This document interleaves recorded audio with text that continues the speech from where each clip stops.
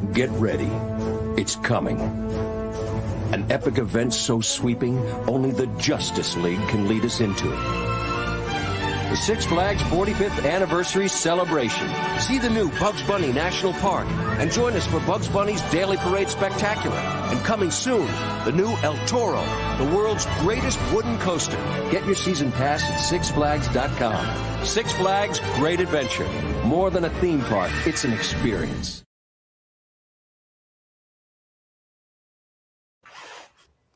Hello, and welcome to episode number 15 of Some Great Adventures, the podcast for old friends who met and worked at Six Flags Great Adventure in Jackson, New Jersey. Chat about our days at the park. Our podcast is made possible by our wonderful friends at the Shared Universe Podcast Studio. And as always, we're recording via Facebook Live, which will be available forever until Scott gets Me Too'd on our Facebook page. And the audio version will be available on all podcasting platforms sometime later this week. I am Steve Hicks, and my co-hosts are Scott Loudon, Chris Peluso, Andy Alletti. Gentlemen, we have not one, but two very special guests today, both of whom have always been at the very top of our guest list since we first talked about starting this podcast. Welcome to the podcast. First of all, the person who I literally always think of when I think of the operations office, who is kind of, in my mind, the Michael Scott of the operations office, except not an idiot. Lynette. Hi. Hey. And then our second guest is Andy's better half, Jackie Alletti, who will always be base Jackie to me. How the hell are you both doing? Thank you for joining us. Good, thanks. Excellent. Yes, thanks so much. Excellent. You are welcome. As always, when we have guests, we like to first learn about their GA career. When did you start? What positions did you work? Do not say anything right now. Work positions did you work? And when and why did you leave the park? Lynette, let's kick off with you. When did you start at Six Flags? Actually, I've been trying to think about that, and I think it was 84, and I started in grounds in 120. Karen Fanning was my supervisor, and I was there for a couple years and then went right into the office and stayed there the rest of the time. It's funny because when I think of old 120, like my times when me and Andy were like little kids working in 120, basically, I remember when we first started going to the parties, in my memory, it was always Lynette and Karen. Like you two were inseparable at those old 120 parties. And like a lot of the good times I have, I always just remember you two, like always being like the partner team, you know? So it's kind of funny. You, Andy. Oh, yeah. No, Lynette, you were already working in the office when I started. Oh, yeah? It was in 87, I believe, yeah. So, yeah. That's the only thing I ever think of you as. I never even picture you in the park. Oh, yeah. Nope. I was sweeping the grounds and getting in trouble and walking around. So how long were you in grounds? Maybe then when Andy came in, I must have gone into the office that year. So I was there for, I want to say 2 or 3 years. Like I became a lead, and then it was before the season started when we were like doing the prep work before the park opens. Mm-hmm. I interviewed for the office position and I got in. So it maybe 3 or 4 years, like tops. Still, that's a lot. Like I was just thinking the same thing. You did time in grounds, though. Yeah. Oh man, I did time in grounds. Actually, you know who hired me? John Sheehan. Wow. Do you remember John Sheehan? And I remember when I went in, I was like, I want to work in rides. That's all I want to do. And he was like, no, you gotta like hang out. Like you gotta walk around. You want to see what's going on, and you'll be able to chit chat with everyone. And you know, dumbass, I'm only 16. What do I know?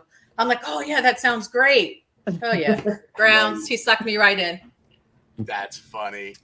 When you left the office, and like I'm hoping this isn't a controversial question, but when you left the office, did you just leave because you felt it was your time to just get out of the park, or did you leave? Like, why did you leave the park? Well, that was the whole merger, the office merger, and I like it was like my time to go. Like it wasn't too much ugly shit went down, and I couldn't be there anymore. Like it's so ugly, and I felt so betrayed, and I just couldn't stay there anymore. I actually tried to. Oh, I'm sorry. No, go. Oh, I actually was working with Karen again, doing training, just trying to see like something else to do. Yeah. And I was just like, I just can't do this. I was betrayed and I had to go. I was literally going to say, it sounds like the path a lot of us took, because I had the same thing. I got downsized as a full-timer for the, doing the visual merchandising games. And then, thankfully I was actually offered another full-time position in foods, which I had swore I was never going to work in. And I stuck to my guns on that one. I mean, no offense, Chris. I know you did your time. No, you know my feelings on it. And, I went to culinary school, and I'm like, avoid like the plague. But ironically, the thing that I think kept me there longer wasn't so much having the full-time position. It was the same thing where like we worked over the winters working with Karen, doing like the HR stuff and all that, and going out and interviewing people and hiring people for HR. So it was kind of funny. That was probably the best thing we ever did, though, because for a lot of us, like that got like Kenny Mouth, that got Scott, that got Andy, it got a bunch of us jobs into a whole different career path that we would probably never have thought of anyway, but going into the HR hiring career path, which is like, like it was kind of cool because that gave us a little bit of an out. I didn't go that route, but these guys ended up hiring me for the route that I'm in now. So it's still all ended up tying in. Absolutely. Yeah. But it was the same thing. It was like, I could have taken that other full-time position, but I knew that that it was in the middle of the buyout as well. And the worst thing you could do is become a first-year full-timer in any department when the place gets bought out. And thank God I didn't do that, because they were bought out the next year, and I don't remember how many, but they cut like half the full-time staff for that buyout. So always, yep. Too funny. I think it's amazing to see how. Oh. No, go ahead, Lynette. No, I was just going to say how much talent that place has seen and just let slip through their fingers. It's so sad in a way, because could you imagine like if we ruled the school? Holy hell, that place would be rock star. Right. But, slightly more money, I probably would have stayed, but they couldn't come close to anything on the outside, and you start to get older, you're getting married and all this stuff, and it's like the $25K or $30K, it just doesn't. It's just not going to cut it anymore. Not going to get you a home. So we had to do what we had to do. How talented a lot of the people who were there. I mean, obviously not me, but a lot of the other people. I was looking at you when it was said. Not even myself, just some of the people that we watched walk through there. It's crazy. But like, we were all like ignorant of like what you can make on the outside world. So, it was kind of weird. That is absolutely true. I will say, like, it was funny because I went into healthcare, which cracked me up, because I'm like, I finally got full-time. I finally got healthcare, and I don't even understand what my HMO is. I just want to do a copay. I know nothing about healthcare here. And then I get hired in by these guys into a healthcare company, which easily I end up doing well at, only because of my management skills from Six Flags. That's literally what got me so well positioned. And a lot of the skills I learned at Six Flags in networking and just how to talk to people and manage people properly, how not to do that. Like, I mean, that's another thing you learned at Six Flags, bad management. Because as much as good management was, we were all kids, and there's a lot of bad management there too, because they just need the managers, right? They need the supervisors. Yeah. So it transferred really well. But then it's like I think the very first podcast episode, I did the ratio of what we were getting paid at Six Flags versus what you make in the outside world. And it was insane. Even what you made at Six Flags, I was there, up until 97, starting in 84. And in that 13 years, like, it looked like I did an incredible pay raise scale. But it was like, when you really look at it, they're nickel and diming me every year. Pay raise scale is ridiculous, Right. Every year, like a quarter. Well, that's because you sucked and I didn't. So, I know. Sabrina just said it in the chat, like, just like you were saying. Most of what I've learned and what I use comes from there. A lot of companies, I don't know, they don't have leadership training. They may have a little bit here and there, but nothing in comparison to the money that they spent on leadership and management training there. So I think it was more trial by fire, like they threw you in. That as well. I I remember making like literally life and death decisions. Making Yeah. like $7.50 an hour, like running around there as a 20-year-old. Like it was insane. How many But that's times? what it is. They give you all this responsibility that really nobody else would at that age. Yes. And Exactly. you say all the time that, I use stuff that I learned there. Exactly. Well, you think about like, I mean, I was 18 years old, 19 years old, 21 years old, and I'm paying 1,500 people a day and managing their birth, life, death, like the hiring, where they maintain for, almost 1,000 employees. Who am I? Like, it's crazy when you think about what they gave us and how they gave us the opportunity. In that respect, it was amazing. And all the things that we did learn and are able to pull from it. Yeah, for sure. And it was a variety too. I mean, if you took advantage of the opportunities they gave you, there was so much you can learn. Like, yes, during the winters, we had the opportunity. Like, I worked with I worked with Kathy, and we created all the ride manuals for 2 winters. So therefore, I all of a sudden understood how to do, like, create manuals, create tests, modify tests, do all that type of stuff. That's stuff that even now in my current job, I apply to other things. And it's like, 30 years later, it's kind of crazy. It is. By the way, Allison Dukes is in the comment and said, you guys are the absolute best boss. Allison. Hey. She's adorable. Love you. I was just going to say real fast, like, I think we all did a little time, the 4 of us, in grounds. And we had to talk about bathrooms, how somehow we all avoided it. But Lynette, I'm guessing you did not, after 3-4 years, avoid the bathroom clean. Somehow we avoided it. I don't know. I never had to clean a bathroom. Oh, no. I had to clean them. I had to scrub them, boil them. It was... Oh my I remember God. the training and being told that this red one will kill you if you stay in the bathroom, and the blue one is safe to use. I do remember that, and a little. Oh, or mixing chemicals like the Lysol and the bleach and the Comet. Yeah, making like Comet. Yes, I do remember the training, but somehow we avoided that task. No, I had to do it.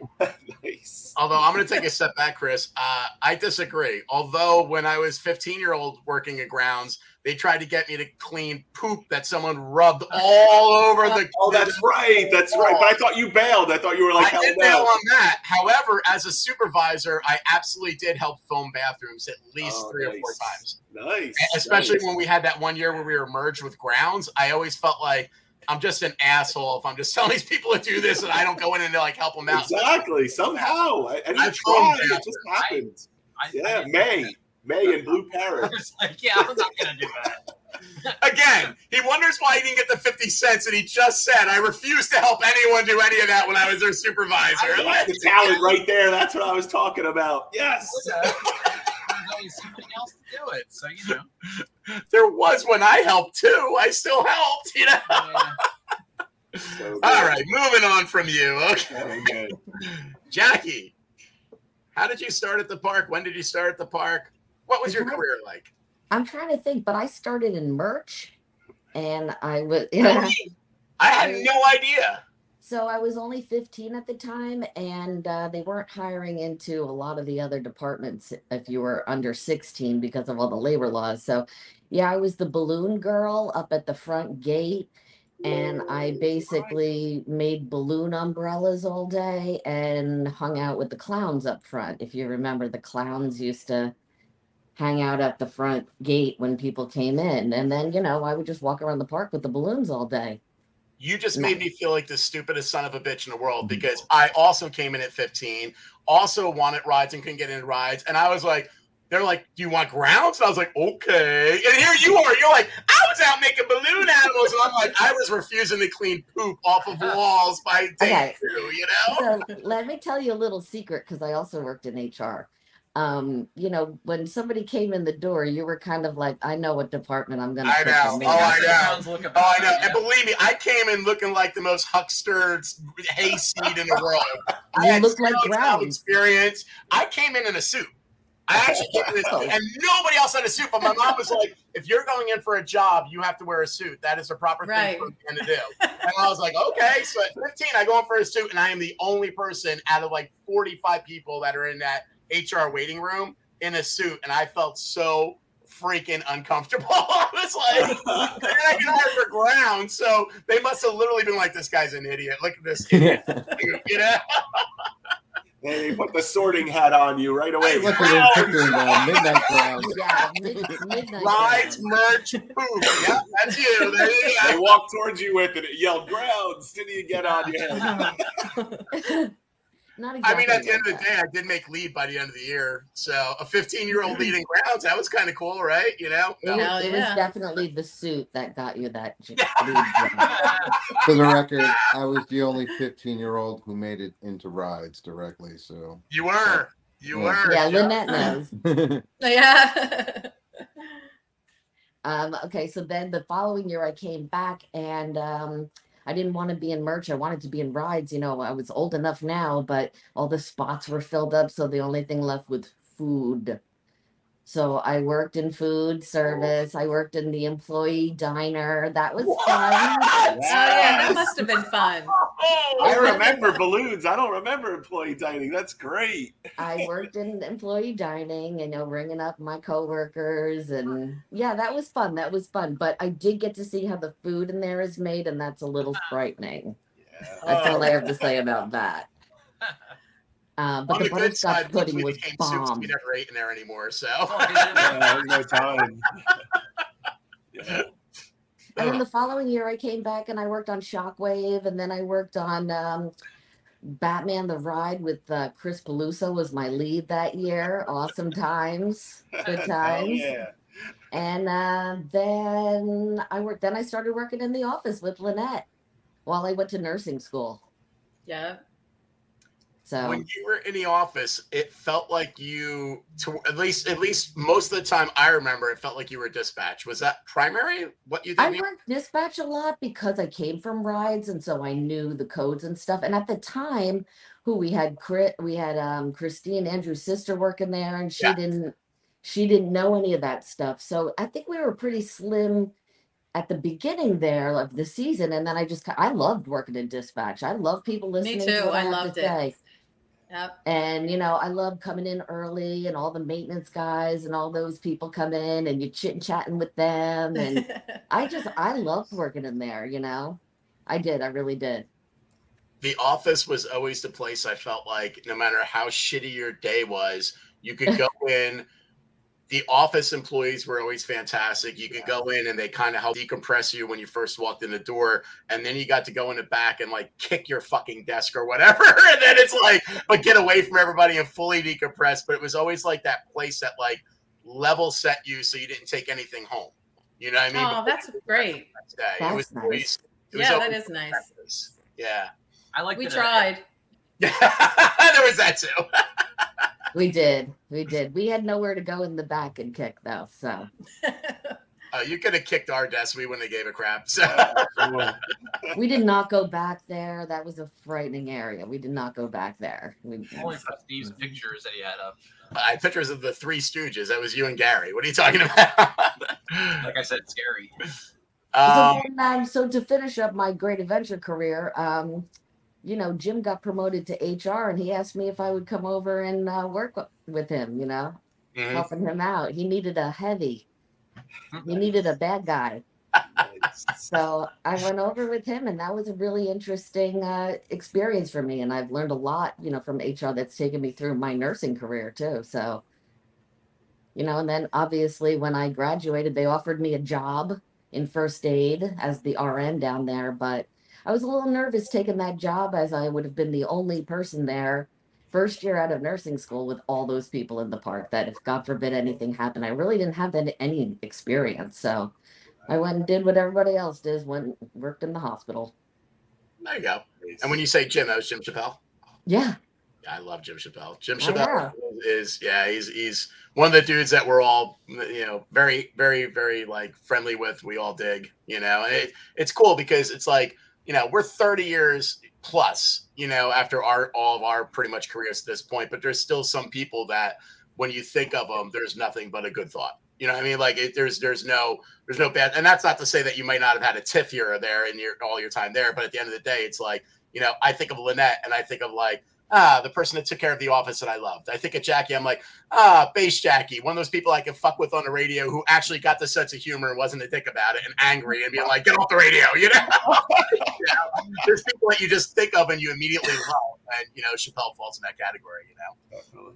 You know what was the fun in bass was the night I turned 21, and midnight everybody was saying happy birthday over the radio, and then we all went out to the outpost, and I don't remember what happened that night. That's all right. That's usually how it happens. You know, it's funny because the radio was an interesting world in itself, because if you were not a liked person, people did not play or interact with you on the radio at all. But if you were a liked person, people would say things like happy birthday. People like if you were a liked supervisor and you said at the end of the season, like, all right, going 10-7 for the season, cricket. Like, no, you know, you would get, if you were liked, you would get, you know, have a great year, have a great winter. It'd be like all these people. And if you were not liked, crickets. No one said anything. It was like, bye, you know? And even if you weren't liked or disliked, if somebody just found out that something bothered you, I won't say the name, I'll say Buttar. I think you've all heard that whispered over the radio before. That was like years of it going on. And I had the pleasure of working with the actual person. And he was a very nice guy, good soup. And I don't know where it came from or what, but he used to piss him off. And everybody would keep doing it for years. It was so bad. Oh, my God, I love it. Here's a question for both of you. What was it like being a dispatch during a power failure? Oh, my God. I know. It was amazing. I actually thrived on it. No, I hated that. I love pressure. I so. know. I know. Well, it's actually weird because it's not only the dispatch that was responsible, but the office had to come in, and they actually had to go, like, somebody would call all of 120 rides, somebody would call all of 130, 140, 150, 160, and then let the dispatcher know in turn what rides were running and what rides were signaled to, what ones were just down. So it was a two-played in that for a power failure. Right.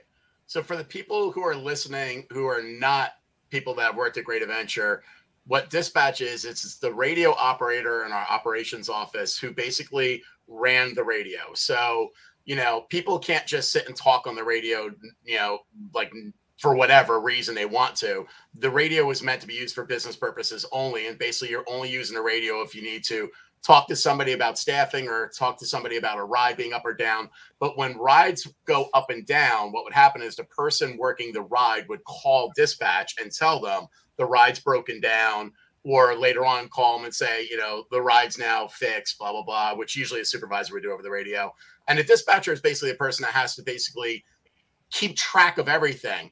During a power failure, every ride is down. So everyone's basically bombarding the dispatch person, that one person running dispatch, which is including all of the areas of the park, all the different operations departments are now hitting that one person with this ride's going up, this ride's down, this, that. If there's an injury on the ride, that's getting called, all that's getting called. And that one person suddenly goes from having a, you know, kind of chill job to suddenly a nightmare of being the director of the orchestra on everything going on, and the responsibilities all on their shoulders.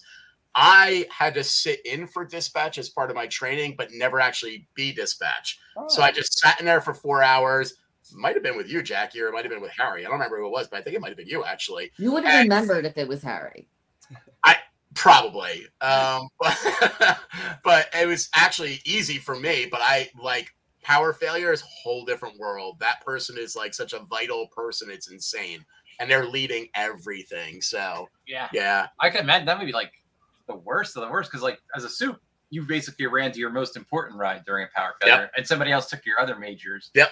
But like you guys got hammered from everybody. Yes. Right. And for any non-rides people, I mean, it's not that the admissions, right? Everything. Yeah, they're not just down. Everything's down, and all the major rides, unless you got real lucky and just happen to not have a train loaded or something, they're all in areas that they shouldn't be. So they're all they all need evacuations. It's you know, usually when a ride goes signal 2, it's rare that it needs to be evacuated. But, you know, or we changed it to unloading, because evacuating so, you know, harsh. But that's what you're doing, really. And all of them needed it because the power was dumped, and you can't just turn the power on and send them again, Although we all know that that's been done a handful of times. But you're not supposed to do that. It's not done very often. What are you talking about, Willis? I didn't do that. Sometimes you do what you got to do, and you listen to who said it. Yeah. Hey, Chris, when we get to a little bit of news later on, keep what you just said in mind, because we might be talking about a ride that just got started up after a breakdown on its own pretty recently. So. Oh yeah, things happen, but for the most part. What do you guys have? You guys have any other questions about dispatch? I always wonder, and do not give any details, but did either of you ever have to deal with a death while you're in dispatch? Yeah, I did. Yeah, I would have figured during your time you probably would have. That right there alone, man. When I was in dispatch and realized you're the person that has to kind of that call in goes to you and then you have to coordinate, I was like, yeah, I don't want that. I was like, it's bad enough I might get it on the live end at a ride, or when you're in grounds or covering whatever the hell we were covering at the time. But I'm like, I don't want to coordinate that. That's rough. Awful. Give you a lot of. And I was in nursing school at the time, so I was like, I really wish I was kind of out there. I kind of felt like that too. Yeah, that makes sense. That makes sense. I didn't think I was going to like dispatch because I loved being out in the park and everything, but I was like, open to try anything and help out or whatever. I did it a few times. I really enjoyed it. It was nice. You learned a lot too. It was great hanging with everybody in the office and stuff. It was great. And I believe I did change one day. Too, so nobody could come into your area, but you could kind of participate, or you could shut your upper gate too, and Yeah, it was cool. It was really cool. And I believe I did train with Harry, and he was a great trainer. He was great. Steve, do you remember back when original part of the supervisory training program was you had to spend a day in dispatch? That was why I did it. But I only had to do 4 hours, and I didn't have to actually run it. I just had to shadow a dispatcher. But I'm pretty sure prior to me, because you remember, I felt like now that we're taking these, while we're on these podcast episodes, we're taking step backs and looking at the history of our transition from starting at the park to the end of the park. I feel like we have steadily seen where, as we got closer to leaving the park, the requirements for supervisors became very less stringent, much simpler to hire somebody and just throw them out. Yes, that was my job. There wasn't a need for an area trainer to make sure they knew all the rides anymore. There wasn't a need to run dispatch for 8 hours. I feel like they just kind of shortened that training more and more because they needed to get people out in the park and running. But I think in the beginning, I think they had to do 8 hours of dispatch and actually dispatch. The person more shadowed them than they shadowed the dispatcher. But by my time, I just had to shadow and listen for 4 hours. It was supposed to be a full day too. And after 4 hours, they were like, no, we can use you in the park, go out. And that was it. That's all I ever got. They didn't even do that when I was. That's my point. Yep. I had a feeling you didn't, because I thought the people after me didn't even have to do that anymore. So I think we're lucky, Andy, because we were kind of right on the last of the verge of the people had to be trained really in detail. Yeah, because it took a couple of months. You had to go train on every ride in the park. You had to do admissions. You had to do guest services. You had to do grounds. You had to do. Well, during our time, you weren't a full-time supervisor. Your first year was almost a whole year of training. You really weren't on your own until the end of the freaking year. Whereas other people, they got a month and they were on their own. A month, man! I told you, I spent most of my time at the top of Riptide. Most of my time. If I tell you what I remember from training, most of it was at the top of Riptide, getting sunburned. Yeah. It was extremely low. The shadowing was at best half. Half of the time Riptide, half of the time with shadowing. Yeah, I got a week or two of walking with Steve or someone else, and then I was on my own, and somebody was shadowing me, but it was they were off doing whatever. Yeah, God knows what Steve was doing during those times. And when dispatch first started, it was in the office. It was over when you walked in the office. It was on the right, and nobody stood there. It was actually whoever was in the office, the two people who were in the office. If it happened to go off, you ran over there and answered it. It was not even a big deal. It was just a little, it was just right there, sitting there. No one, you didn't have to man it or anything. The radios were everywhere, in the back. Oh, yeah. back there. Well, You then just wasn't pulled the that- radios. It was only because of Jordan. I was going to say, Once wasn't that Jordan Jerry's came in, project? everything Yeah. changed. But was it Yes. still 4 departments in there, Lynette? What? Was it still rides? Oh yeah, it was. Yep, it was all the 4 Wow. departments, but they just had it literally. It was just right over there on the left. When you walked in the office, it was right there on the right. And it was just yeah. In fact, I was like so angry when I first found out we were getting a whole room, because I was like, oh, you're going to be like excluded from everyone. You're not going to be able to know what's going on. And that first instinct is like, what? Why are you changing it? But then, once you realized, yeah, it was so weird because, it became such a, literally it was the office, it was dispatch, and it was payroll. Right. So they, became very, but yeah, it And was just a when- little thing. And when I started working there, you said, you have to do everything. You have to do dispatch and the office. Okay. Yes. I was cool with that. But I like dispatch better. And then Christine came on the scene and she didn't know how to do dispatch. I said, so I'll take her shifts. And then Harry came on the scene and he didn't do the office, but he only did dispatch. So I was back to in who the knows? rotation. Yeah, in the who knows? rotation. Harry did do some of the office, but I think once the whole duress. office thing came in and Jordan became specific about certain things that he wanted and didn't want, and it was his ball game, so we did exactly what he wanted us to do. So some of that was because of what he wanted. So, and I loved him. Loved Jordan. Me too. He was the greatest person. He was amazing. It's pretty funny because I did too. I always thought Jerry was fantastic. Yes. And all my interactions with him are always good. But ironically, in our chat, we actually have one that's quick. It's not an anti-Jerry. No. But yeah, Chris, you want to? I was just gonna say, love Jerry, loved him, really enjoyed him. Can be cranky at times. Yes. Oh my God. Oh yes. Snap. And then later on, just be okay. Like it never. I was Yeah, terrified of him. Like I was Yeah. scared shitless. I did everything. I was scared of him, but I admired him immensely. I didn't hear him one time, like, and we're, at Batman. Oh. Little loud. And he told me he had it and I didn't hear him and he had to say it twice. Got a little cranky. You know what I mean? But Oh yeah. Overall though, I Yes. thought he was great. It's just the way he was. He was great. One of I your working in dispatch, his girlfriend, Yes. fiance, whatever, would call all the time.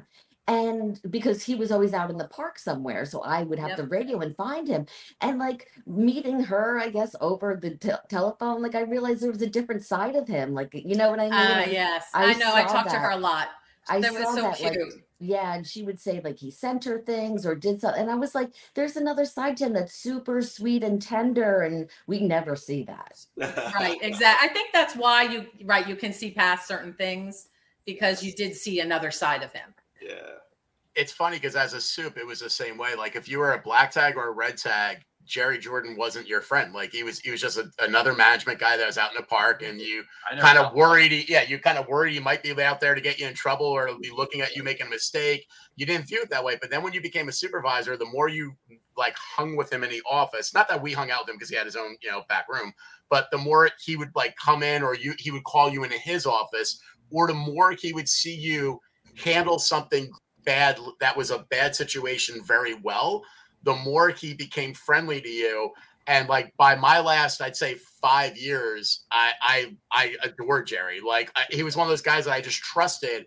If something was bad and I went up and talked to him, I wasn't going to get reamed. He was going to take care of it. So it was one of the things where it was a very different relationship, and I really liked him. And I actually just thought he was like a nice guy at that point. You know what I mean? Which was so different than when I first knew who he was, Yeah. I also remember like every single employee barbecue we ever had. Oh yeah, Jerry He would worked be that. flipping burger. Like he'd Yes, be he always working the cooked, whole yep. day Yep. with the Yep. employees. Yeah. And just His talking little way to give everybody, back. super friendly.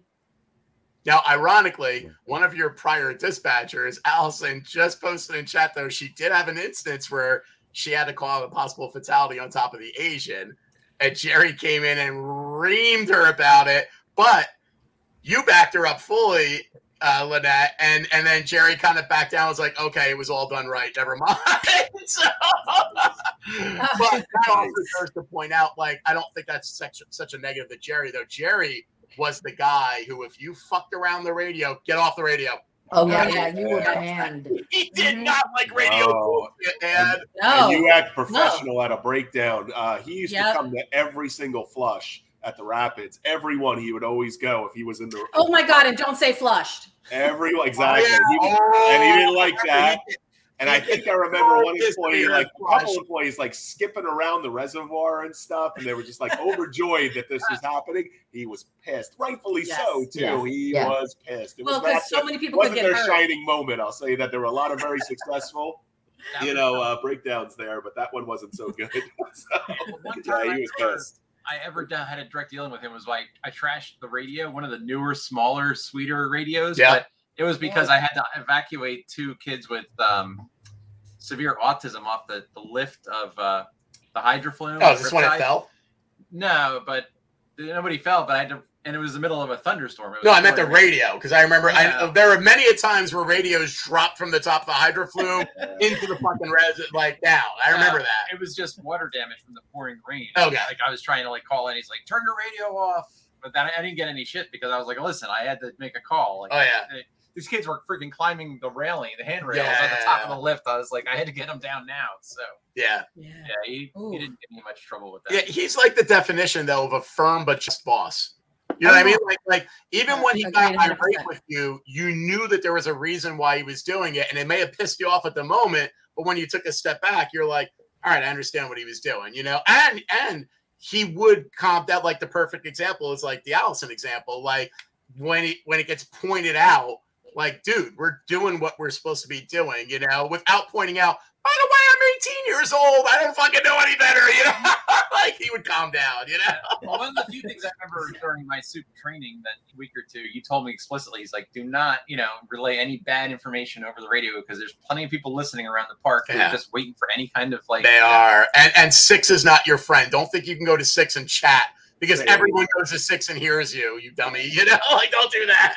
That was also one of the things I always trained immediately because everyone used to be like, "Oh, just go to 6." And it's like, you'll just get fired, you know? And make sure you switch back. You don't stay on 6. That's happened a lot of times. Like, I didn't hear any calls. That's because you're on 6, asshole. True. Yeah. I'll leave this with this is my final thought on dispatch is that when it was in that room, though, that room had the bi-level door where the bottom would always be closed and the top would always be open. Yep. And the top, if you walked in and that top was closed, it was one of 2 reasons. Somebody was in there having a private chat, or 3 reasons, sorry. Somebody was in there and having lunch and don't want you to fuck with them. Leave them alone so they could eat their damn lunch while they're dispatching. Or shit was going down. Stop bothering them. Like power failure. Door got shut. Like just leave them the hell alone. You know. So, yes. But you guys have any other finals before we move on to dispatch? Any other ideas? Peluso, Scotty, Andy. My favorite dispatch is still Heidi with the bees. I don't know if anybody else was there that day, but Heidi with the bees yelling at me, "Chris, get the Batman." And I'm like, "What?" She goes, "There's bees everywhere. They're attacking the ride." And she couldn't have been more right. That's exactly what was happening. There was a swarm of wasps. There's no code for that. There's no. I don't think there is. It was a bad bee movie. It was so great. I think my favorite is when you got an inexperienced supervisor and they'd be like, 160 base, and you'd hear 10-9, 10-9. Can you just call dispatch, please? Shut up! Stop calling me on the radio. Everybody else is like, hold the radio away from your mouth. Yeah. Like, they're just sitting there like idiots. 10-9. Yeah. All right, moving on to something a little bit different. So you guys would be in the office and you would get to experience something that almost nobody else would get to experience. Almost all of our terminations of employees would be in the back of the office. And we would usually close the door, but that didn't prevent anyone from hearing anything. And sometimes we wouldn't close the door because it wasn't expected to be like a really bad situation or anything. You know, you're terming them for, no shows and they finally decide to show up 6 weeks later, like, bye, But do you guys have any remembrances of any unique or interesting or maybe volatile terminations that you heard in the office? Was anybody there that day when Steph had a line outside? It was like a deli. And she kept calling people. Like she would just keep bringing them back to me. Everything. It was a mix of written warning, suspension, termination. And if anybody was there that day, curious if anybody remembers that, it was great. Like and terrible at the same time because it was like 8-9 people, and it was like they were at the deli. And then a point.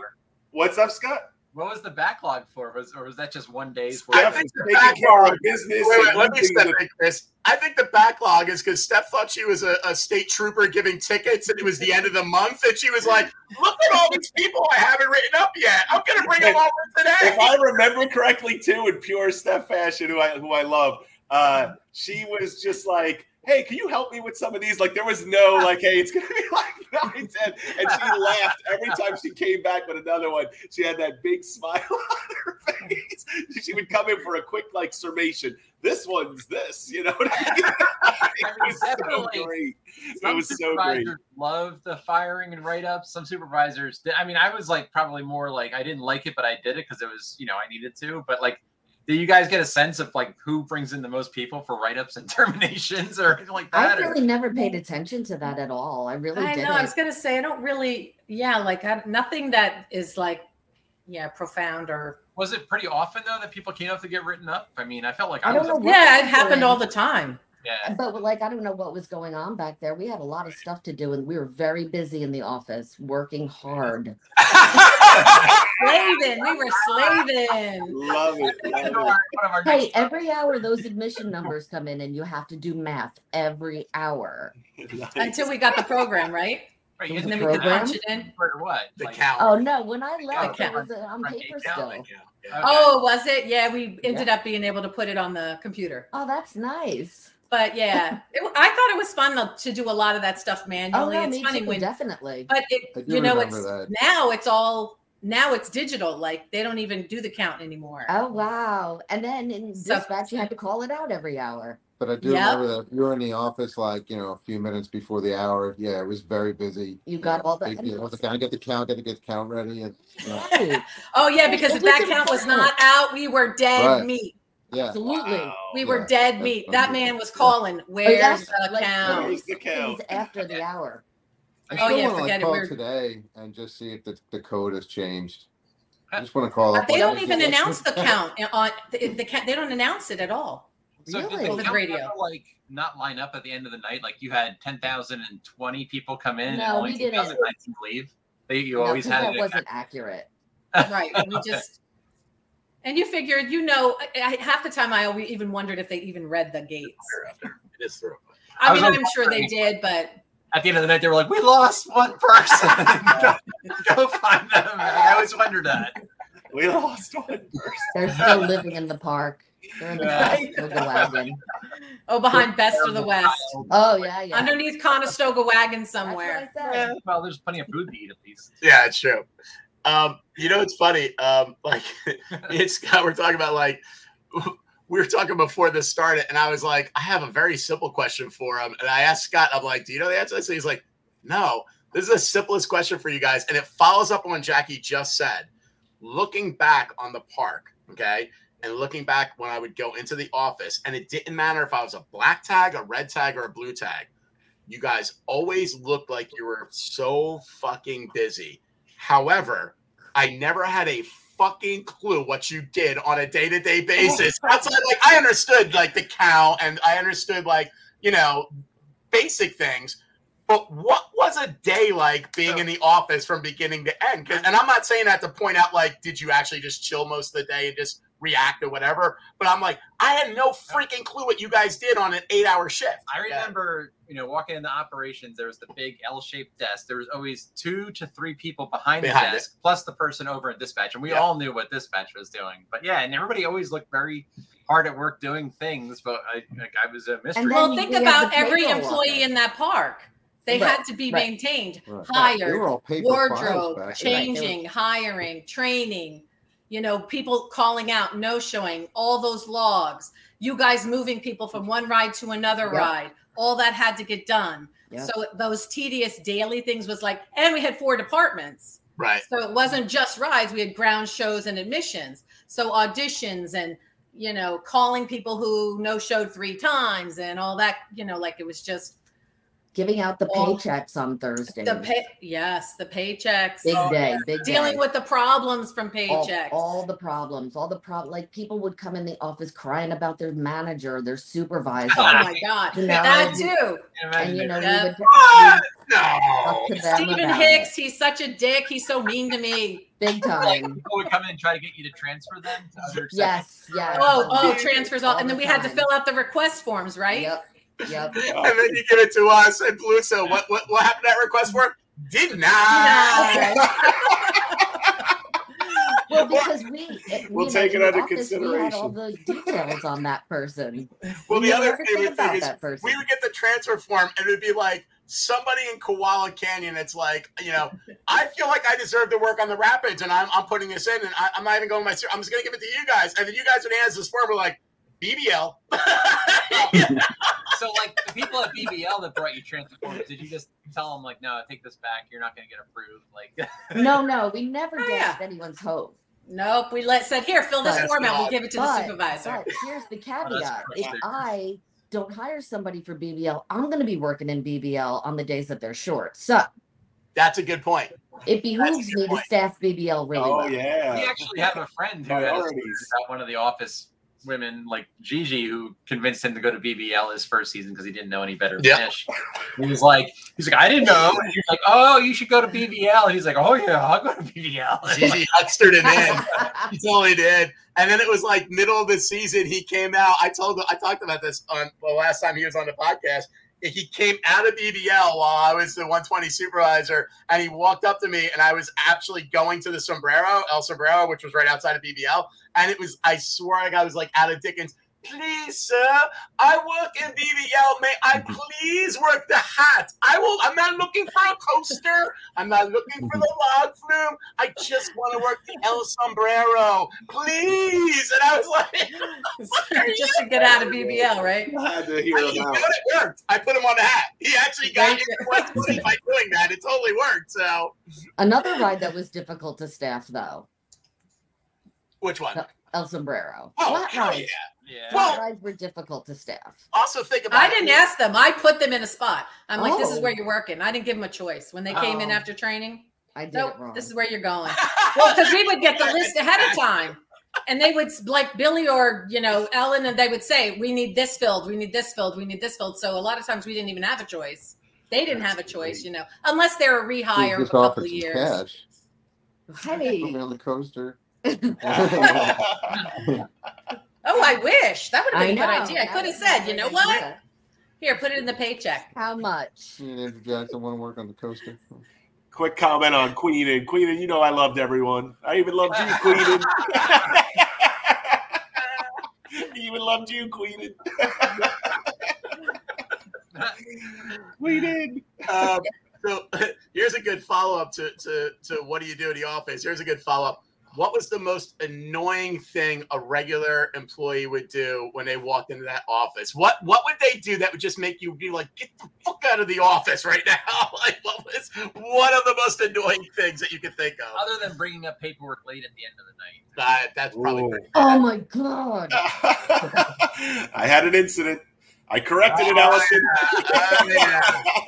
Allison brought up how she got the fear of like God into Peluso because he was late in getting his turnstiles. And I put the fear of God in everyone, and it never happened again. Because we were first. Yeah, we had a report that had to be done from those turnstiles, so we couldn't go home until you guys all brought that stuff in. I mean, let's also be honest though. Me and Andy were in 120. The whole fucking farthest away you can be from the office, and our sheets were in. Peluso is 5 feet from the office in 150, and his shit can't get in on time. Come on, working up 2-3 a.m. every night. It takes a toll. What am I going to say? Yes, I'm close, but you were just trying to get change under the free fall along with everybody else. That's what you were doing. Well, Steve, don't you remember that was like our gift, like we would pick somebody every night, go around, get the turnstiles. That's what everyone would do. And then you can go home. You didn't have to stay, so that was you just dangle that in front of people all day long. And then you gotta rotate it. I got a question. I mean, what's the most interesting? Because for anybody who doesn't know, the office staff a lot of times walk the VIPs around, right? Like you escorted various people. So what was the most interesting stories you have? I've got one too, but I'll let you go first. What was the most interesting VIP stories you remember, like escorting? Like, did you guys get to escort? I know Gigi got sent out there all the time, but did you guys? Yeah, she was the one who was like the office designated and Allison VIP walker. too. And Allison, yep, Allison. Yeah, well, that Gigi ended up going to PR. Yeah. For to work on, and then they pulled that from us and they gave it to them. Right. I don't even know. Just some of them were very demanding. Yeah. Expected us to like bend over backwards and pull the red carpet, and then some were super down to earth. Who are the biggest names you remember? Do you remember any like really big names? Oh my God, I can't remember what I ate for breakfast yesterday. You want me to remember 30 years ago? For real. I remember a lot of them, like rich person's kids aren't even famous. Yes. Yeah, I escorted the guy who owned Radio City Music Hall. Oh, wow. That's a good one. And he was very nice, and he told me a lot of stories. I mean, basically, you were escorting them to the exits of the rides. Yeah. And, we knew our way around the park. So if they would be like, I want to go to this ride next, or I want to eat here, you would just take them to wherever they wanted to go. Or, like I said, up the exits to the rides, which was really obnoxious. Like, as somebody who worked in rides, I really hated that, having to go up the exit of the ride and be like, these people get to cut because they're with me. I remember Trump always being there and being escorted around with his, Don Jr. and Ivanka. Yes. I don't remember that at all. Oh my God, I don't remember him at all. Okay, so here's the thing. I remember Trump when I was a lead being there, but both times it's so funny because I'm we're not a political podcast in any way, but I'm not pro-Trump. But it has nothing to do with Trump as a president. I've just never been pro-Trump because I'm a poker player and he fucking caused every casino I like to basically go out of business. My ass kicked there many times too. But I will say the reason I remember Trump I remember 2 times as a lead on the log flume, Trump coming to the park 2 years in a row. And the reason he was there is because supposedly out of his pocket, he paid to bring underprivileged kids from New York into the park. And there were a shitload of kids that were like with him and some other people that he was with. And they all got up the exit of the log flume both years. But it was one of those things where it was like, I thought that was cool. It was the only time in my life I remember thinking, that's pretty cool. Like, that's a really cool thing. And he did have a shitload of kids there. I remember that. Well, I just remember kids liked the bumper cars, and I worked the bumper cars. Like no, these weren't his kids, which were probably there. These I didn't even know he had kids at the time. These were literally like kids that he had brought there. And the other one I remember was when, I don't remember who the VIPs that were being escorted around were. But when I was lead at Rapids, and 2 of the office women were escorting them. They came up with the people, and they were standing on the dock while the VIPs were on the ride. And the person who was operating forgot to take his foot off the pedal when he was commenting on how the various attributes of the 2 office women. It was Gigi and somebody else. And he was like saying it like into the microphone. So he was talking like, I was like, dude, after like a minute, I was like, you're on the mic. Like everybody can hear you, not just the 2 women, but also everybody in line and everything. I was like, you got to take your foot off the mic. That was pretty embarrassing. His name was Scott. I don't remember the last name. And no, it was not me. Like, you know what? On that note, we never answered the question about the annoying thing in the office. And I have to say, I'm not going to name any names. But there was an office girl who caught the attention of one of the grounds workers who would work in the back. And he was always in the office and talking to her and leaning on the counter and, sending her flowers. And it was a bit much. Bit much for a while. Like a whole summer? And he worked in the back. Definitely. He worked in, he cleaned the employee side. So he could easily walk in without anyone yelling at him. Right. Because he kind of cleaned our area too a little bit, Was it someone that primarily cleaned the dumpster pad? I have no, what is that? Big guy? No, not him. Okay. Thank God it wasn't him. I'd have been afraid. Well, that's because I was like, how would you get him out? he was standing outside our door with a pitchfork, and Lynette had to be like, "Come on, you need to kind of like move along. You're frightening people here." Pitchfork, okay. And it was not October.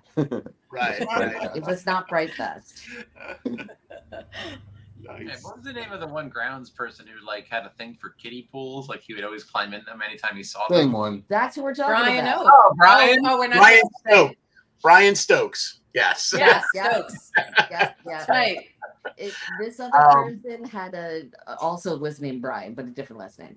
Oh, okay. I already now know what you're talking about. Okay, well there you go. So he had like room in his heart for more than just kiddie pools. He actually found room in there for one of the office people too, I guess. No, different person. That's what she's saying. Different person. Same first name. First name. They, I remember had to be wrangled occasionally. Gotcha. When we're going back to the VIPs, I'm not gonna say the name of the employee, but I remember I got called over to the Buccaneer. And it wasn't me, right? It's not you. Just post your time. I called the Buccaneer, and I want to say Gigi was the escort at the time that called me over, but I could be wrong. And this is when the escorts were given radio so they can warn us that they were coming up on certain big rides.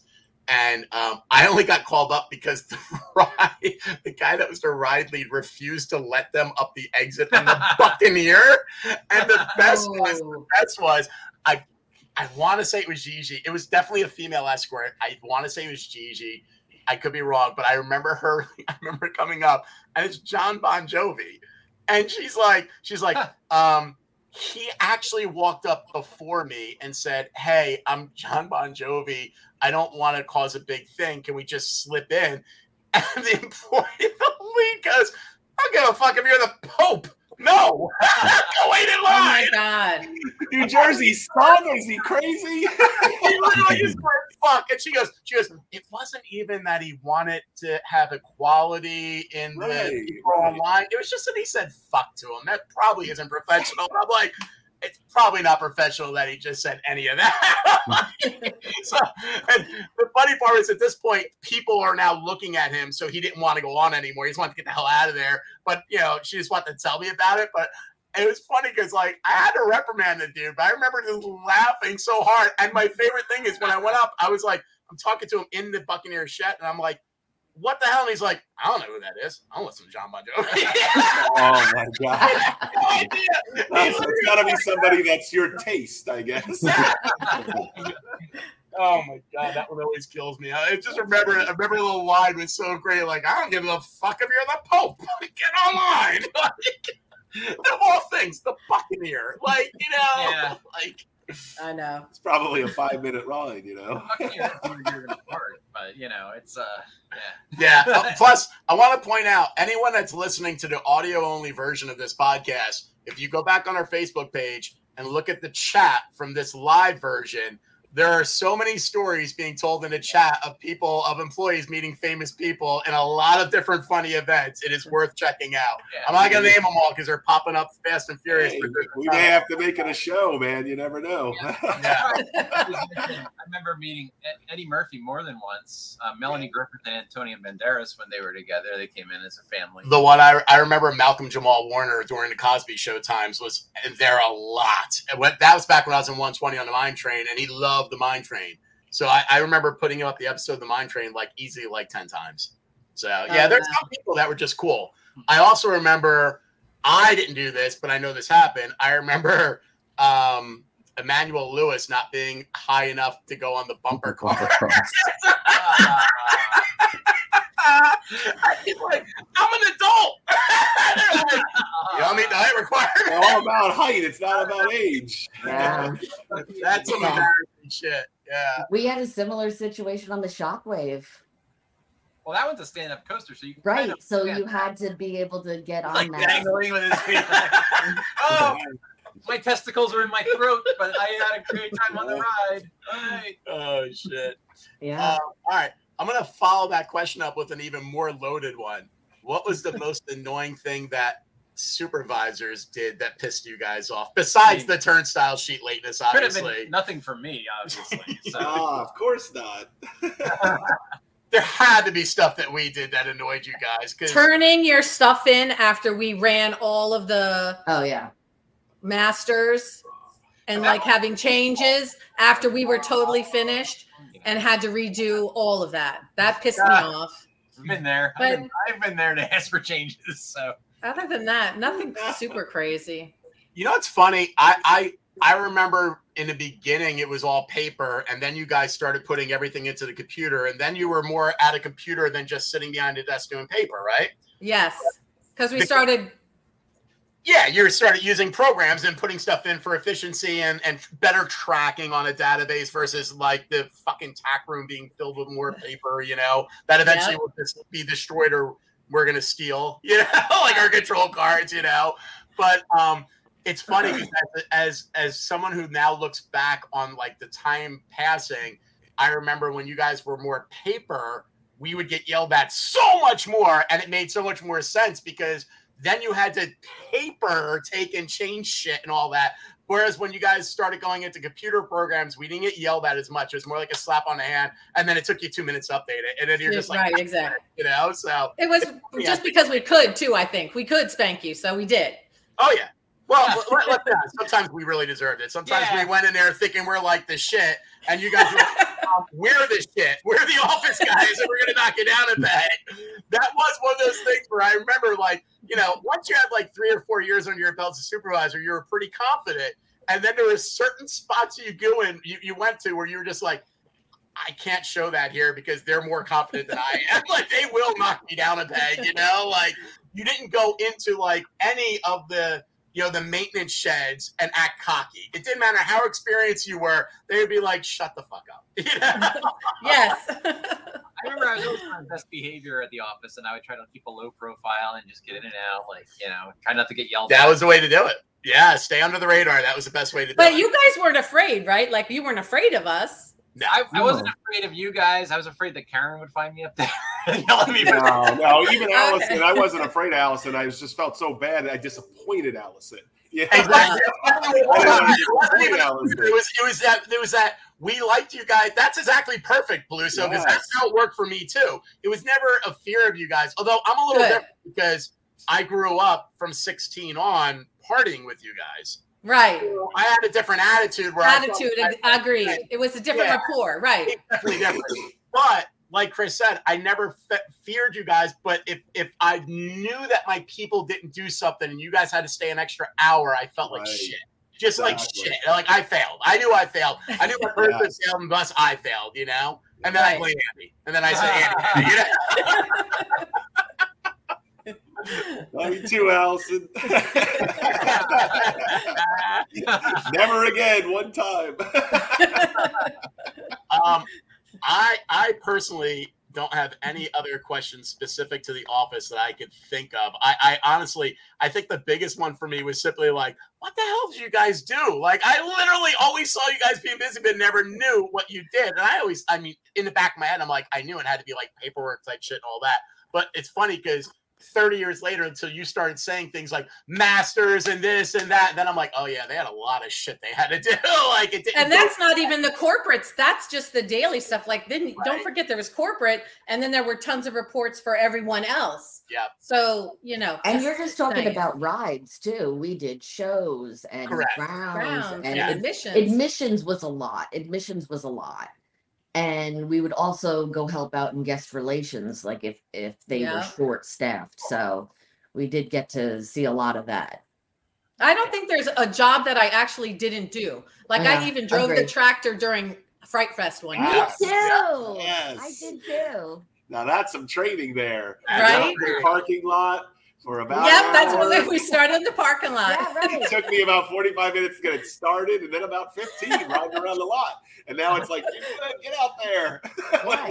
People in the back. Wagon full of people in there. That's it. We did it all. We did. We really did. But I think we liked it. We were kind of team players. Like, this needs to happen. Let's get out there and make it happen.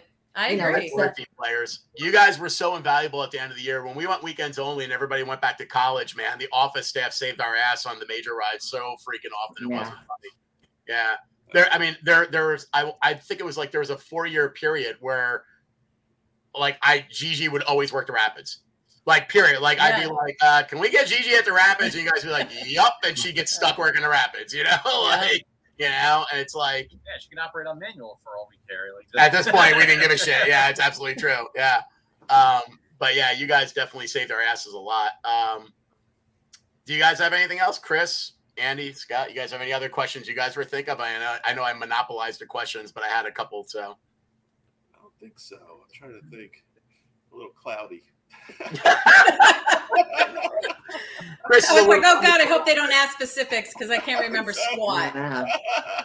Well, I think you realize, Lynette, that's why we do this podcast. I've literally said 100 times, like, we're doing this because I think in 5 years, my senile mind will not remember anything. I know. But it's great that you do it. I love it. I enjoy it. I think it's a lot. We were such a family, too. I think that's why everybody bounced off everyone else. And, it was just such a, like, why you didn't want to leave, because you were such a family and we were so connected. It was tough. Yeah. I mean, like, it's the first job that a lot of us had for a long period of time. And Yeah, it was like leaving family when you finally had to take the leave. I mean, it was easy for me because some idiot like told me to come to games and I hated it there. I screwed it down. I gotta go. But it's funny. The ending line of the movie Stand By Me, which I think is one of the best things that Stephen King ever wrote, even though I know it's the movie, it was in the book as well, is he said, like, looking back, I never had friends like I did when I was 12 years old. And then he just says, Jesus, does anybody? I always portray that to my work relationship with Great Adventure. My current job, I've been at twice as long as at Great Adventure, maybe almost 3 times now. But Great Adventure will always be the job that I think of as my best job ever, where I learned everything and I had everything. They're so tight. There were people that you would only work with for 1 year and then they'd leave the park, and yet you may still be friends with them right now because that 1 year was so tight and you did so much with them. Yes. But there are people like you can just see randomly like out and about, and then you're like, oh my God, I haven't seen you in forever, and you have. But it's like, yeah, it's definitely a place for sure. Yeah. Here's a question for all of you, and it kind of falls along that type of thought frame. Like, when I worked at the park, I rarely ever took a Saturday, Sunday off. Ever. I absolutely. Well, I also liked going to opening movie matinees. So I always tried to take Thursday, Friday off so I could go to a movie by myself. And the only people that would be in the first matinee of a movie, which at the time used to be like 9 a.m. They don't do that anymore because of COVID. Movie theaters are like failing. But back when we worked in a park, you could actually go see a 9 a.m. matinee of a movie for its opening day on a Friday. And the only people who would be there were the old people that they bust to the movie theater. So it'd be me and like 10 old people. And I loved it. But I never understood the line working for a week, living for the weekends or working for the weekends. Right. That never made any sense to me my entire career at the park, because I was like, who the hell does that? Now I'm like a 9 to 5 Monday to Friday guy. Now that's not true. I mean, I work during the week. I can work at almost any time, but my job is technically 9 to 5. Technically. Right. And I live for the weekends. It's so fucking true. Like, I love the weekends. Like, I feel like when you left Great Adventure, the day was done and the next day was brand freaking new and blank. The only time you had a standover to the next day for us would be if there was something that happened the day before that was lingering, like a major breakdown or a termination or something like that. But otherwise, every day was a fresh, brand new day, and that was it. The day, like, you didn't carry shit over like you do in a normal job where it's like, you're on projects and like things are never ending and are always going. It felt like the one job where, like, if you actually left your job the next day, you didn't feel like you left anything behind because everything was closed out. You know what I mean? That's not like my current job. My current job, it's like when I leave on Friday, I'm so happy to disconnect because I know it's all going to be a shit show again on Monday. Do you guys feel like that? Like, do you guys, now as more like adults outside the park, do you feel like you live for the weekends more? Because I hate it that I do. Oh my God, yes. Yeah. But when you're like a kid in the summertime, every day is the weekend. I mean, it's true. Whatever you want every day. It's true. There was also, too, I'll throw this out there. What days off? There was a lot of that, too. I didn't take days off. Like, I was not only having fun, but an idiot and just like, yeah, I'll do it. And I'll be honest, like, I can't work as many hours. I believe that I got a little burnt, from all those hours. And I credit a lot of that to food service more than anything. It was less voluntary and more mandatory there, and a bit too much. I'll just leave it at that. But rides, I enjoyed it. The only thing that was now we talked about fear a little bit. And they were very understanding. But Phyllis calling me in the morning when I've done like 10, 12 doubles in a row. And she's like, Chris, like, you know, because I just slept through every alarm. Nothing woke me up, you know. And yeah, her or Billy would just be like, just stay home. They were just like, do not come in. Just stay home. They, you know. Was that when you were salary or as a supervisor or what? Were you like doing all this when you were salary or? Oh, yeah. Yeah. No, I worked, I think it was 136 hours the week of Pfizer. And I always said the hardest part about it was the 100-hour weeks leading up to it and the 110-hour week the week after it. Like, no break. Abusive. I'm saying it. It was abusive, and nobody stopped it from happening, and it was all down on paper, too. And just no. Yeah, it took a toll. Just no. In the winter, 75-hour weeks in the winter. This was when you were at Foods, though, right? Yes, and that's why I was not Foods for more than 1 year, and would never encourage anyone to go back there if it's still like that. It's so funny. Some of it was management, though. It's so funny because I like I said, I had the opportunity to go to full-time Foods, and I bailed on it, and there were a lot of reasons. I mean, the most was the merger. I was just not comfortable. Scott also was already working for a hiring service along with Andy and Ken Mount, and they had already said, like, we can get you in on this place, you know. So it just felt like, kind of like Lynette was saying in the beginning, it felt like the right time to jump ship. But then I also thought about not only the thought of, like, if the merger happens, I'm probably going to get freaking, like, let go right away anyway. So my goddamn time. But then also, like, I just came from being giving an opportunity to be made instantly a full-timer in a department I had never worked in games. And those games people did not respect me at fucking all. They liked me or they hated me, but very few of them respected me for a very logical reason, because a lot of them were people that had worked for years for a full-time position, and suddenly Andy has one, I have one, all these rights guys are swooping in and taking them. And in my head, I was like, fuck, do I want to go through this all over again in Foods? I don't know anything about Foods. You made the right decision, man. Foods. Yeah. They're going to treat me like shit. I was like, the hell with all this. And don't get me wrong, I met some really great people there. There were a lot of fun people there. Like Marcus, one of my favorite people there, big Atlantic City guy. And I don't know if he ever listens to this, but I just thought of Marcus. His brother, we know very well. Yeah. And Marcus was awesome. Yeah, and I just went to Atlantic City a little while ago, and I thought of him because he would come in, or I would come in and be like, took Route 9 home again, because that's what you would do if you lost everything. You had to take Route 9 home. It was the greatest. Now, a lot of great people there, don't get me wrong, but a bit too much. That's interesting. One of the things that soured me was, I remember my first year as Soup, we were still salary. And, like, you know, as an operations run Soup, you would put 50 hours plus in a week and only get paid for 40. Not bad an eye, because you were salary. You were just whatever. But then, like, was it the following year or the year after that, they switched from salary to being hourly? And I remember thinking, oh, that's great. I'm probably going to get paid for my overtime. But then full-timers made such a stink anytime anybody ever dared go over 40 hours that, like, I wind up having to, like, you know, sign out for 40 hours, but still have to work the extra 50 or whatever. I was like, this sucks. I was like, that was like the first thing that soured me on it when I was Soup. So, yeah. Gotcha. Back to your question, Steve, I think that Great Adventure actually prepared me to be a nurse, because we work holidays, weekends, overnights. There is no weekend. Whatever you're off is your weekend. So you could say working for the weekend, but your weekend might be Tuesday, Wednesday. That's true. That's true. The only thing I ever hated was working on the 4th of July. Yeah. Like, I didn't mind working the weekends because, like, it's great fireworks that night. I mean, yeah, we at least working in Western, we get to go see the Beach Boys. And, that's true. That's true. You miss out on everything else. True. Yeah, because you worked every holiday. Yeah, but you had your friends at work.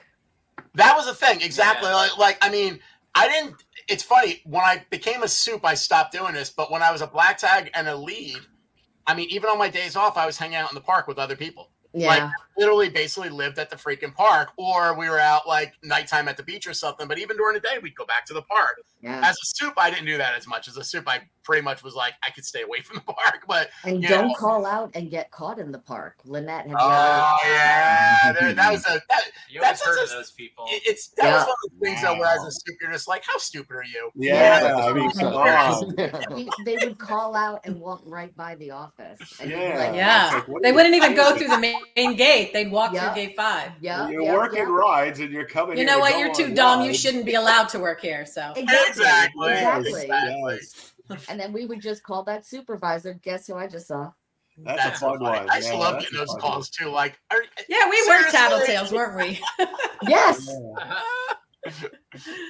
That wasn't right, and that wasn't right. Yeah, well, we're the ones who would have to go out and cover their shifts, Exactly. Exactly. That was a funny. You mentioned earlier too, Steve, about closing the door, and that's a good point, because you might be bringing somebody in for a written warning, and it escalates because that person just calls you this, that, the other, and just loses their shit over their written warning, and it jumps up a notch out of nowhere. So the door was open, you thought it was going to be routine. That's why I was asking, because I had a few that got heated, where the person got really loud. I remember those, but nothing super crazy where we had to call security or anything. Well, honestly, your answer for you guys is the best thing in the world, because, I mean, if I worked in the office, I wouldn't want any part of that shit. Like, let you all deal with it. My name's Paul. It's between you all. I'm staying the hell away from you all. Like, I don't want no part of your terms, So that made the most logical sense to me, because I probably termed I termed a lot of people, and not voluntarily. I mean, they were all valid terms, but at the end of the day, I hated doing it. There was never a thing I liked doing. The only thing I liked about it is that I was able to shut my emotions off and always be very clear about, like, this has nothing to do with you or me. This just has to do with this. This is why you're being termed. And that made my terms easy, but it didn't mean that there weren't bad ones. I mean, I remember one dude, I'm not going to say his name, but it sounded like Rad Ravis, who was like, I will punch you in your fucking face before we make it out of the gate. And I was like, I would love to see you punch me in the face before we make it out of the gate, because there's security all over here. And I basically just called his bluff and shut him the hell up. But it was one of those deals where it was like, why are you even making this threat? Like, you deserve this. Like, so. Exactly. But I know that although I didn't have any that actually broke into a fight, I know there were some that went really bad that I've heard stories of. So I figured you guys probably had seen them. So that was the only reason I haven't brought that up. No, really, I was just glad it wasn't me. I hear you. Let's talk about a controversial thing that is not Six Flags, but it's park related. So SeaWorld sent out an announcement, and some people are losing their mind thinking this is the worst possible thing in the world, and some people think this is really cool. I'm actually on the cool thing. I think Scott would be on the cool thing too. This was their post a little while ago, like a couple weeks ago. For guests to our park, what's better than beer? Free beer! Celebrate the fact that free beer is back at SeaWorld Orlando. Head to Waterway Bar now through August 4th, and every time you come to our park, you get a free ice-cold 7-ounce beer each time you visit this summer. There's people that are like, they're just promoting drunkenness in the park. And there's people like us where I'm like, I think that's the coolest shit in the world. If I live near SeaWorld and I actually took my kids to that park all the time, and you're like, first of all, it's a 7-ounce beer. You're not exactly getting me drunk on a Dixie cup. Yeah. Really? I think that's the coolest thing in the world. I would not recommend it at Great Adventure, because Great Adventure, you don't need them drinking anymore, and they're already drinking now. They have beer back in the park, because we were all there back when, Beer Garden was open every day, and there were a lot of fights. But I think that's cool. What do you guys think about that? Like, if you just offered one free beer every visit. SeaWorld is owned by Anheuser-Busch, so they're bringing our products. Right. It's only products that you're getting for free. So how do they just limit it to one a person? Is that what you get? One free beer a person. Oh, okay. Yep, that's it. One free 7-ounce beer a person. And if you don't want it, you don't have to take it. So who cares? Someone else take it. Yeah. Right. But and then they have two. I wonder if there's a way to do that. I wonder if there's a way. I thought about it. Last time I was there, we actually took advantage of this. Was a few years ago. Yeah. My wife, I was like, "You're not drinking beer. Go get me a beer." Like, I guess they can. Of course. I don't care about the beer. I'm not the biggest fan of SeaWorld. We'll have to see where they're at with the animals. You know what I mean? They had some bad animal stuff happening. But I don't care about the beer. Beer. If they were promoting drunkenness, that's different. But they're giving everybody a Dixie cup of beer. Who cares? People don't get drunk and throw up on the rides, because cleaning that up was disgusting. Well, and that's exactly my point. It's not like Great Adventure where you have all these major rides where people they become drunken messes. It's not that bad at SeaWorld. You know what I mean? Like, so, I don't know. It used to be like a mess at Action Park, though. They serve alcohol. Action Park's rides were meant to toss you around, though. I mean, you didn't even need a beer to get an upset stomach on those things, Everybody was wasted at Action Park. If having an upset stomach is the worst thing that happened to you at Action Park, you had a good day. That was a good thing. Yeah, you made it out well. Yeah, you did well if you got out of there alive. But Disney's covered in alcohol. I mean, Epcot couldn't have any more alcohol. It's expensive, but it doesn't stop anyone. And there's plenty of drinking going on, and it's all good, usually fine. There's always going to be an incident. There's always some joker. Magic Kingdom, they only allow it at a couple of upscale sit-down restaurants. But everybody, you're right, Epcot, that's what it's known for. It's everywhere. Yeah, it's everywhere. Drinking around the world. Yeah. Exactly. It's the best. So they had stopped alcohol in the park, after like 88? It was like after the Easter riot year. Right? Yeah, I was going to say, whatever that big riot was when those big gangs came in. That was one of the dispatch questions I had, but I'm sick. I was going to ask about 999s and the fights, the 28s. Those were scary. Yeah. How many of those you just had? But and it was a while. It was many seasons before they started selling beer again. Yeah. It was definitely on embargo for a while. Yeah. Like 10 or something years. It was a lot. Yeah, but when they had alcohol, we had a lot of 999s. Yeah. And once there was, you never ever had them. So if you did have them, you were very scared. I got to tell you because it was something bad. The whole time I worked there, they did not serve alcohol, and no, I never called out a 999. Yep. Wow. Yep. Yeah. I was never involved in one. I was two. Wow. Yeah. I ran to one, but it was more of a fight, I would say. But a lot of fights. There was a really bad one. I don't know if we want to save for another show, but a really bad one me and Kenny ran to from the break room at Batman. Somehow it fell out of that area behind Rapids, came through the gates. This big fight, 7-8 people, girls and guys going at it. And also saw there was a great one in right outside the fountain in the merch stand to the left if you're looking at the gate. And you just saw like mannequins flying around. It was awesome. I didn't know what the hell I was running into, but you just ran, and there was no call. You just saw shit flying everywhere. That was great. That was a great one. So many good fights. In grounds, we used to have a lot of, because of the concerts, like me and Heidi would just literally stay together because we were so scared and just go around like the whole circle, like trying to clean, but you couldn't even move.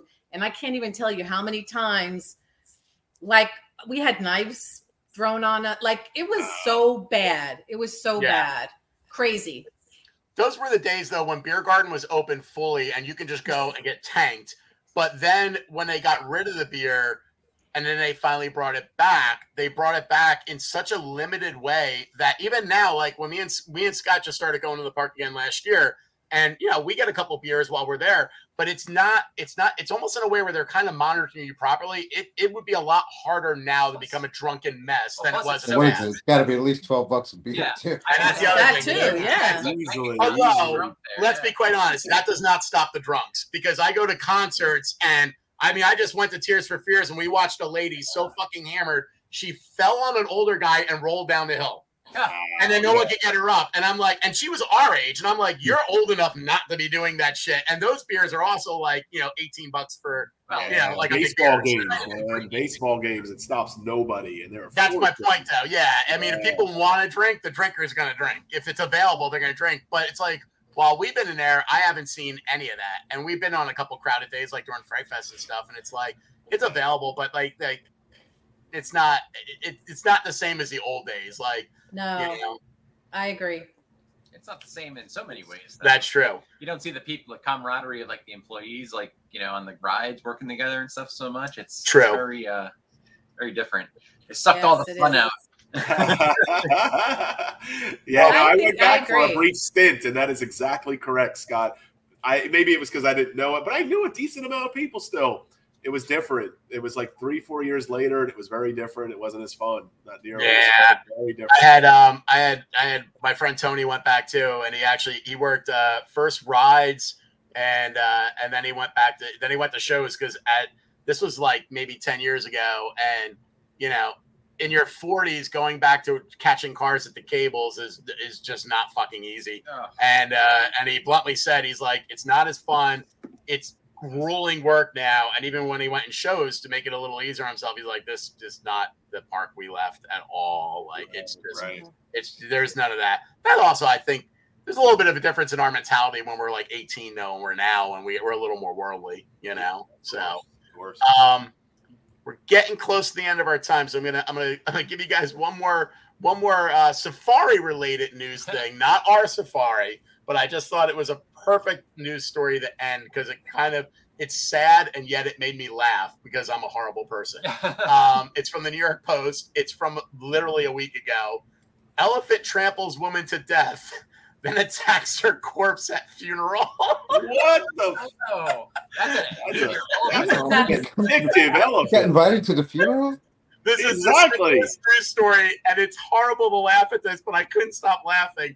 A 70-year-old woman in India was trampled to death by an elephant, and her corpse was then bizarrely attacked by the same beast at her funeral. The report goes on to say. Wow.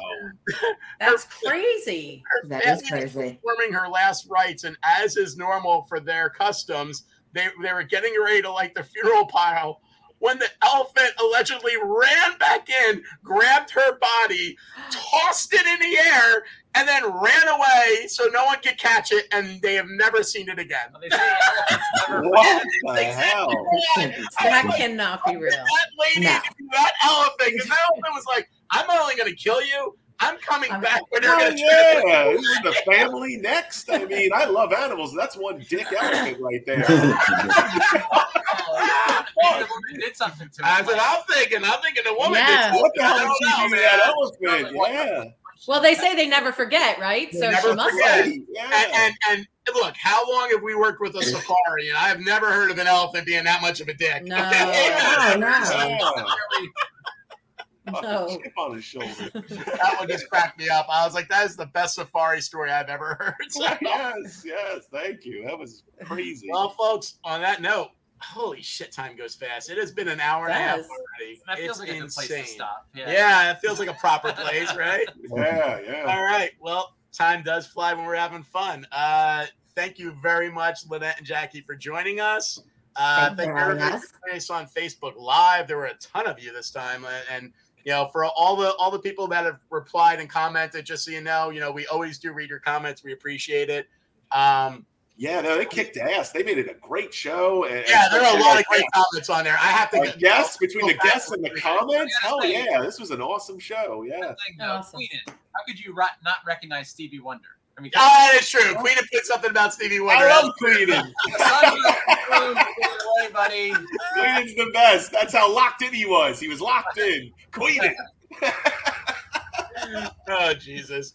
All right, on that note, signing off for now, I am Steve Hicks. My co-hosts are Scott Loudon, Chris Peluso, Andy Oletti, and Lynette. And Jackie. Thank you for joining us, everybody. Until next time, make it a great day. Bye, guys. Bye. Thanks so